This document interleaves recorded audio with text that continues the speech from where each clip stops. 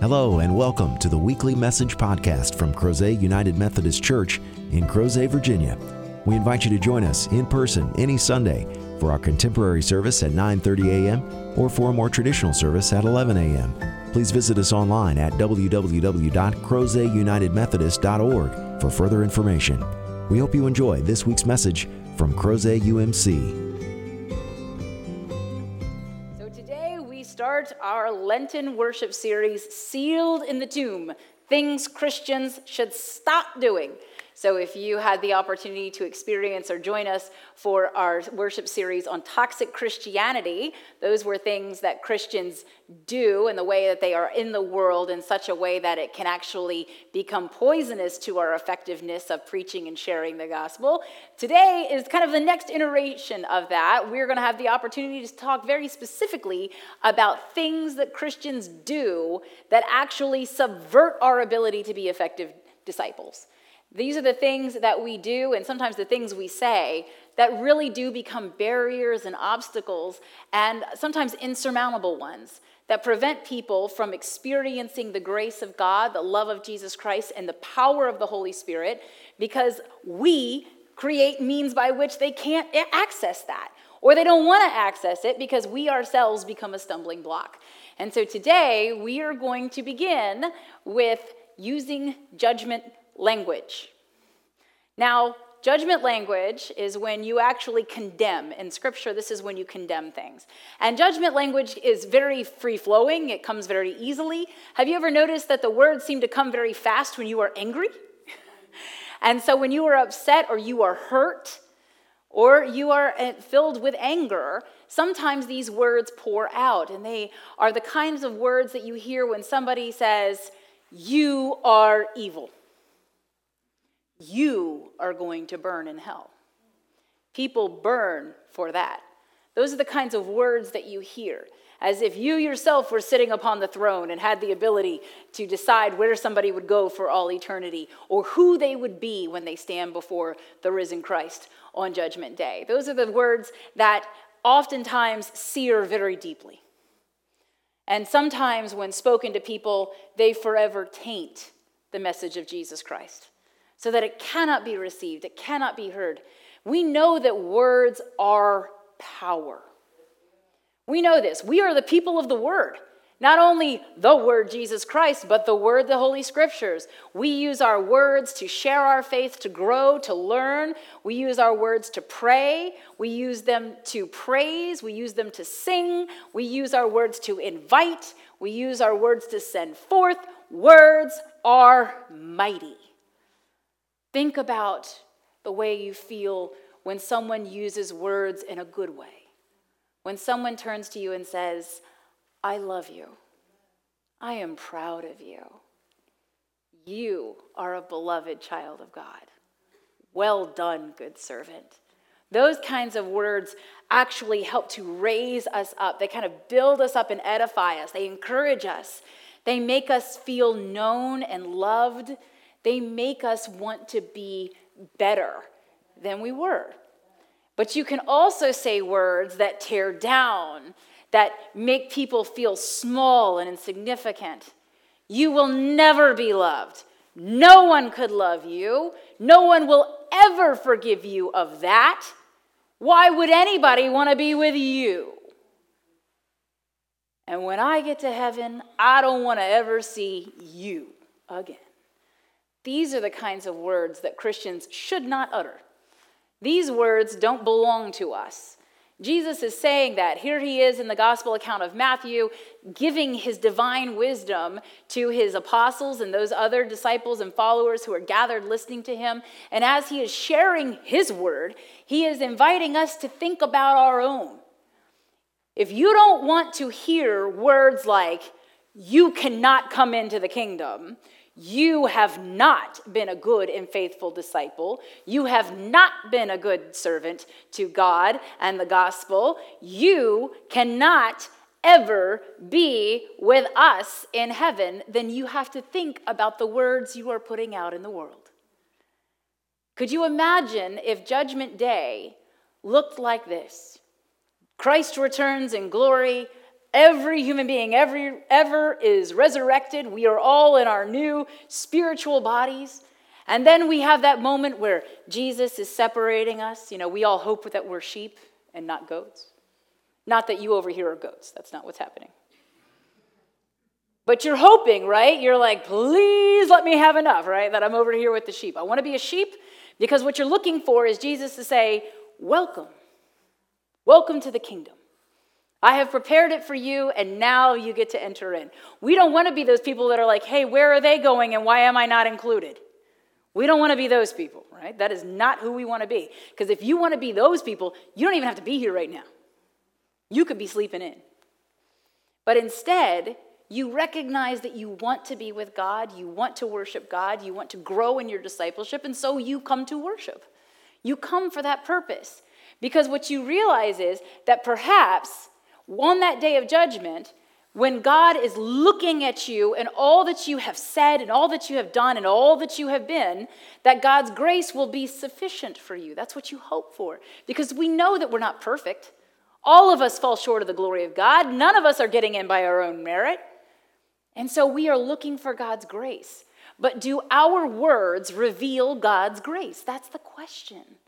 Imagine if on that day you're waiting and Jesus is separating, but instead of just going, yes, you're good, sheep, goat. Instead of just doing that, Jesus takes you into a back room, perhaps the Holy of Holies. And there in that sacred sealed off space, Jesus plays for you your words. Every word of condemnation you have ever spoken. Plays it for you. And you have to listen because Jesus has all eternity. And now you do too, to listen to the words that you have spoken. And then, if Jesus stays true to his own words, what if Jesus then speaks those words to you? Those same words that you have said when you lashed out in hurt and anger, when you used your pain to fuel the desire to cause suffering in another, when you allowed your words to be the venom that infects another's spirit. What if Christ were to use those words on you? None of us want that. None of us want to be berated by Christ. None of us want to hear those words spoken back to us. Most of us are probably mortified that we ever use those words. But in our world, especially right now, you can hear words of condemnation. You can hear it from the media. You can hear it on the news. Let's play this out a little bit. Let me think of a name that is not in the Bible. Vladimir. Let's say that I have an invisible person named Vladimir here with me. Now, in my anger, in my outrage, in my mortification at the things that Vladimir has done, it would be very easy of me to say, you are evil. What are you doing? No one that God knows and loves could do these things. But the truth is that everything that Vladimir has done is just as bad for Vladimir as my sins are for me, as our sins are for us. Now that's a hard thing to reconcile because in our world, we like it when we can think of at least one person who is worse than us. In fact, some of us probably feel good that Vladimir is so bad because that means we're not the worst. I don't have to worry about Jesus being like, Sarah, what's your problem on Judgment Day? Because God has God's hands full with Vladimir. But oh no, God can do all things. God can handle Vladimir and Sarah and all of us all at the same time. So you can't bank on God being distracted by Vladimir's sins. But how do we deal with that level of problem? How do we deal with that? Perhaps, because this has to also be practical, perhaps when we talk about sealing that judgment language in the tomb, what we decide to resurrect and bring forth are the very words of Christ. You'll notice repeatedly in the scriptures that Jesus does not spend time condemning people. That would be in contradiction to what the gospel account of John says, that the Son did not come into the world to condemn it, but to heal it. And so when you feel that condemnation rising up in you, when you want to declare someone definitively as evil, as a sinner, as going to hell, what you should do is say, would I want Christ to speak these words to me? And if you don't want Christ to speak those words to you, then perhaps you should practice what Jesus did. Because Jesus met a lot of people that were condemned. People that had been completely written off by their communities, their families, their religious elite. And when he met those people, what did Jesus say to the adulteress when she was thrown at his feet? There's no one here to condemn you. Neither do I. Go forth and sin no more. He offers grace in the face of sin. And isn't that what we want? Don't we want to be forgiven? We don't want God to hold every little thing against us. We're hoping that grace is sufficient. We're hoping that grace is abundant. Because some of us have some times that we have gone through where you look back and you go, ooh, if grace was a gas tank, I am on empty. And you know the price of gas right now. By Easter, you will remember the price of grace. And that grace is not just for the people that we think deserve it. That grace is for all of us. That grace is for my imaginary friend Vladimir. That grace is for you and for me. It's for the people who have been in opposition to us. It's for the people that have hurt us. It's for the people that are still hurting us now. It is for every single human being, every person that has, is, or ever will live. That is what God has decided. And even though there's something intrinsic in humanity that wants to deny that grace to other people, the reality is that it is not ours to deny. Jesus did not even deny the one who betrayed him. That night on which he gave himself up for us, the night on which he was betrayed, he gathered at a table with all 12. And he knew, now whether your theology includes God being omniscient or whether you just want to go by what the gospel accounts say, somehow Jesus knew that Judas was going to betray him. Now maybe he knew it because he is God incarnate and God knows. Maybe he knew because he had watched the countenance of Judas change. Judas no longer acted the same way toward Jesus. Judas no longer spoke with the same conviction about his beliefs and who the Christ was. Maybe it was Judas that was giving off all the clues if you took the time to notice. And Jesus knew that if one of the 12 was going to betray him, it was going to be Judas that night. But even knowing that, no matter how he knew it, Jesus still offered the bread. This is my body, which is given for you. Took his cup, blessed it, gave it to them, and said, this is my blood, poured out for you for the forgiveness of sins. Even to the one who had already begun the earthly machinations of betraying him, and the one who would consummate it and bring it to fruition before the dawn of that next day. Jesus still offered him those tangible signs of God's grace. And if we need any further proof, from the cross, Jesus looks out on all of those who participated with their power and their authority, their verbal ascension, and even their passivity. Jesus looked out on all of those who had allowed him to be unjustly crucified.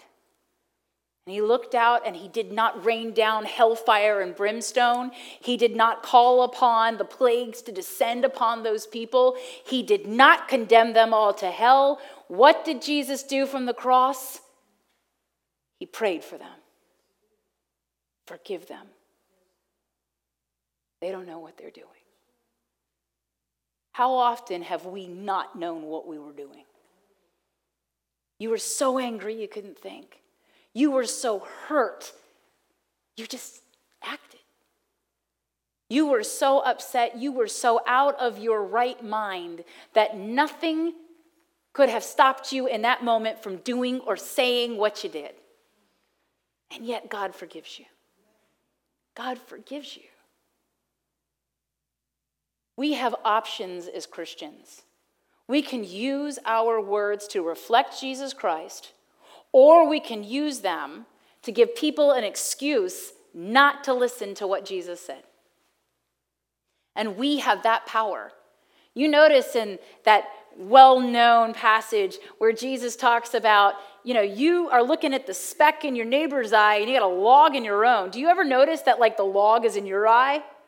How many of you were like, I think the log is actually my neighbor's eye? This one isn't quite accurate for me. But yet, if you've ever had anything in your eye, it feels like a log, does it not? That eyelash becomes a log real quick, especially when it gets under your contact. That is hell on earth. That is a bad sensation. I have had that sensation. And I have had that sensation, and I couldn't see anything. First, your eye gets bad, and then you're like, oh my gosh, your eyes just start watering. Why is this eye sympathetic with this eye? Nothing's going on in here. Stop crying. But you can't see anything. And you're supposed to perform surgery on somebody else. Here, let me help you. There's a piece of glitter in your eye. No, it doesn't work that way. In order to judge, your eyes must be clear. And none of us see that clearly. We don't see what is happening in the hearts and the heads and in the spirits of other people. We don't know what kind of pain is happening within their body. We cannot judge another person's motives. We can say, what you said hurts me. What you are doing doesn't show me that you want to be in a right relationship with me. And that pains me. We can say, I believe that we are more important than this disagreement, and we need to find a better way to resolve it. Those are things we can say. Now, some of us, you're thinking, how am I supposed to remember that when I'm angry? You won't. But you can remember what Jesus did. Jesus knew that people were going to have problems with each other. He knew that some were going to think they were right, and some they were going to think those people have to be wrong. He knew that. He had experienced that in his earthly ministry. And yet, what did he say? Welcome. Welcome here. How different would the world look if every time you had a disagreement or a conflict with somebody or an argument, you came and had Holy Communion? Because in his infinite wisdom, Jesus has us do a liturgy that includes everyone articulating their own sinfulness, articulating how we as a community, as the body of Christ, have failed to be an obedient church. And then, when we get all of that out on the table, when we've finally emptied ourselves in humility, Jesus says, now, take this and taste my grace for you and for the other. Because this grace is the same for everybody. It is sufficient. If Vladimir were a real person and Vladimir were here with us today, this would be sufficient for him as well. And that's what we need to remember. We need this grace to be as real for us as anybody else. But so often people have had horrific experiences. There are people within our body of Christ who were told because of things that they did that were considered to be a mistake, a bad thing, a sin, they were told that God does not love them. And neither do we as the church. There are people in our family of faith that were told that if you feel or believe that this is you, then you will burn in hell. Other churches have condemned people because of the decisions that they have made. And yet, Jesus doesn't condemn any of us. Every day is a new opportunity to embrace grace. We cannot forget that, nor can we deny it to anyone else. That grace is sufficient for me and for you and for them. That grace is important. And what Jesus continually does is, yes, you have sinned. Yes, you have said this. You have done this. You haven't said this. You have not done this. Your sins are very real. But what he says is, welcome. You are welcome here. This is a place where we taste God's grace. This is a place where we know, no matter how ostracized or cast off we feel, how wrong we feel about ourselves and the way we have lived, how deeply we believe that not even God can forgive us because there's a whole multitude of people who won't forgive us right now on earth. This is the place where the hospitality says, grace is always on the menu. You can eat your fill and come back tomorrow and again and again and again. Because words are building blocks. You know this. You've seen children grow in their vocabulary. We teach them words. One of the first words they hear is what? No. In fact, when we got our second dog is a Chihuahua, because that's what my son wanted. And I became convinced at one point that the dog was going to think its name was No Cholula. Because that's all Luke ever said to her. No Cholula, no Cholula. And I was like, take a pause in between the no and the Cholula. No is not the word that God speaks to us. It is not. No is not on the menu. What God does say is love, forgiveness, pardon, grace. So that you can be forgiven, loved, and free. And if our words don't convey forgiven, loved, and free, then they are not of Jesus Christ. For that is what he proclaimed. He proclaimed it from the cross. He proclaimed it from the empty tomb. He proclaims it now in triumph from heaven. And he will proclaim it with the judgments and the proclamations that he makes on the day of judgment. Our job is to make sure that we don't use words that create more and more reason for condemnation. People are going to give us plenty of reasons. They're going to sin. We're going to sin. And sometimes someone's sin is going to make us sin in response. But God still says, my grace is yours. And when we finally have the guts and the willingness to turn and say, I want that grace, God says, welcome. Welcome into my open arms. Welcome into my open house. Welcome into the heart that you never left. And our words need to reflect that holy truth. If God never shuts us out, we can't shut others out. We cannot shut them down. We cannot cast them aside. And judgment words do just this. And the people that I have met in our family of faith that experience that level of judgment and condemnation, it is a miracle that they are in the church now. I have known a woman who, when she was in high school, her best friend committed suicide, and an ordained clergy person told her that her friend was burning in hell for that. So the message that she heard before she ever became a legal adult was that God hated her best friend. We have had church members who have been pregnant out of wedlock, and they have been told, God doesn't love you, for you are a sinner. Can you imagine nurturing life in your womb with that kind of message?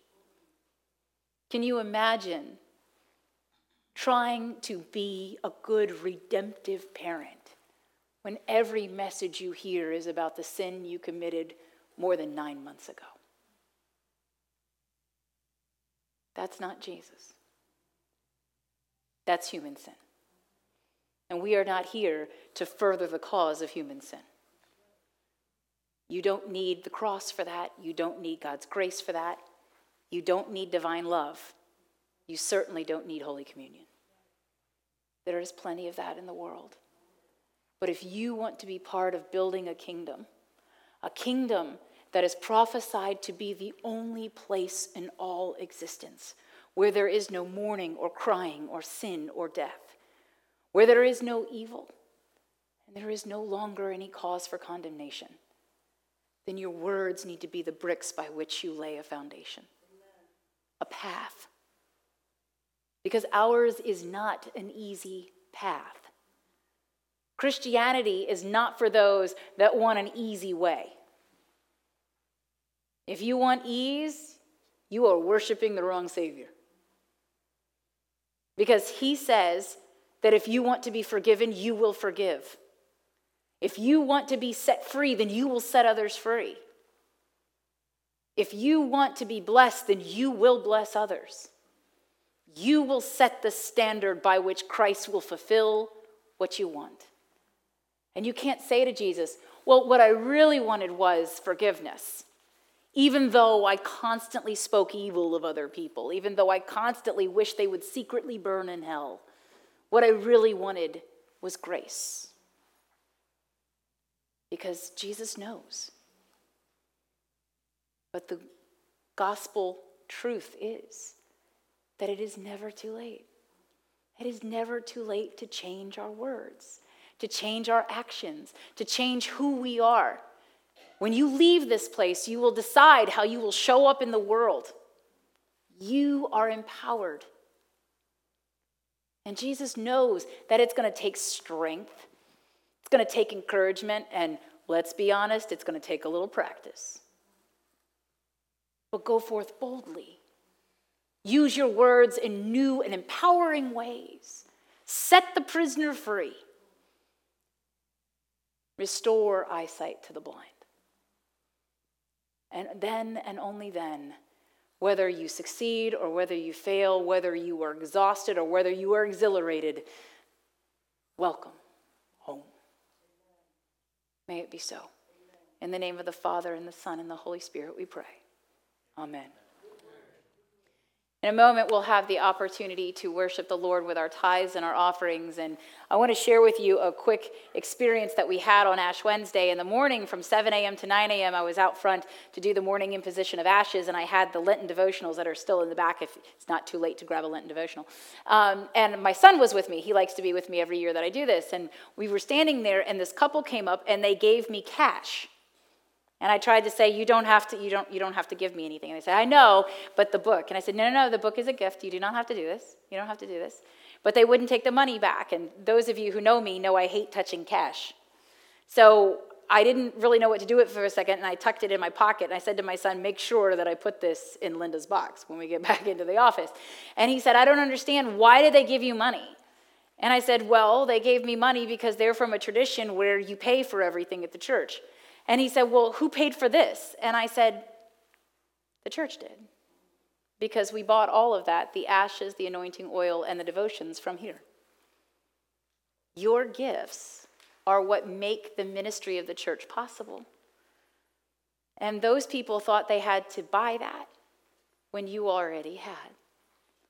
So your gifts really do have the opportunity to speak volumes, even when you're not here. So may you feel that every gift is not just an investment, but is truly a blessing. Let us worship the Lord with our tithes and our offerings.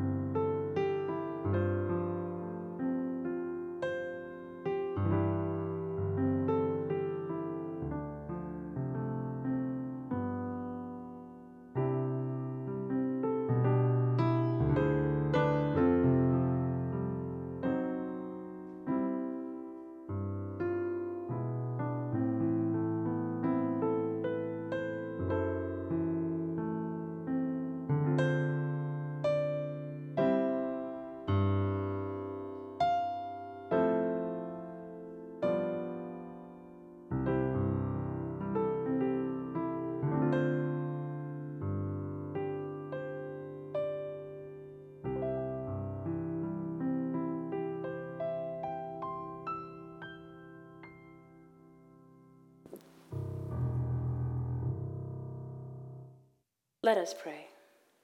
Lord, we recognize that you are our one and true God and King. You are the one who created us, redeemed us, forgave us, and sustains us. And in recognition of all of your mighty acts of love and grace, we gather before you to worship and adore you. And these gifts are a righteous and good thing to turn over to you, not just because you are deserving of our honor and our glory and praise, but because through your blessing and the work of the Holy Spirit, these gifts become a blessing for others. So may they lead the lost home to you. May they go out into the world to serve those who are hungry, thirsty, naked, sick, and need to be welcomed. And above all, Lord, may they become the next building blocks upon which your kingdom is built here in Crozet and far beyond. May it be so in fulfillment of your will. In the name of the Father, and the Son, and the Holy Spirit, we pray. Amen. Thank you again for joining us for this week's podcast. We hope you found the message meaningful, and we invite you to join us in person as we gather for worship at Crozet United Methodist Church every Sunday at 9:30 a.m. and 11 a.m. Please visit us online at www.crozetunitedmethodist.org to learn about ways you can connect with God and your neighbors through the ministries of Crozet UMC. Have a great week.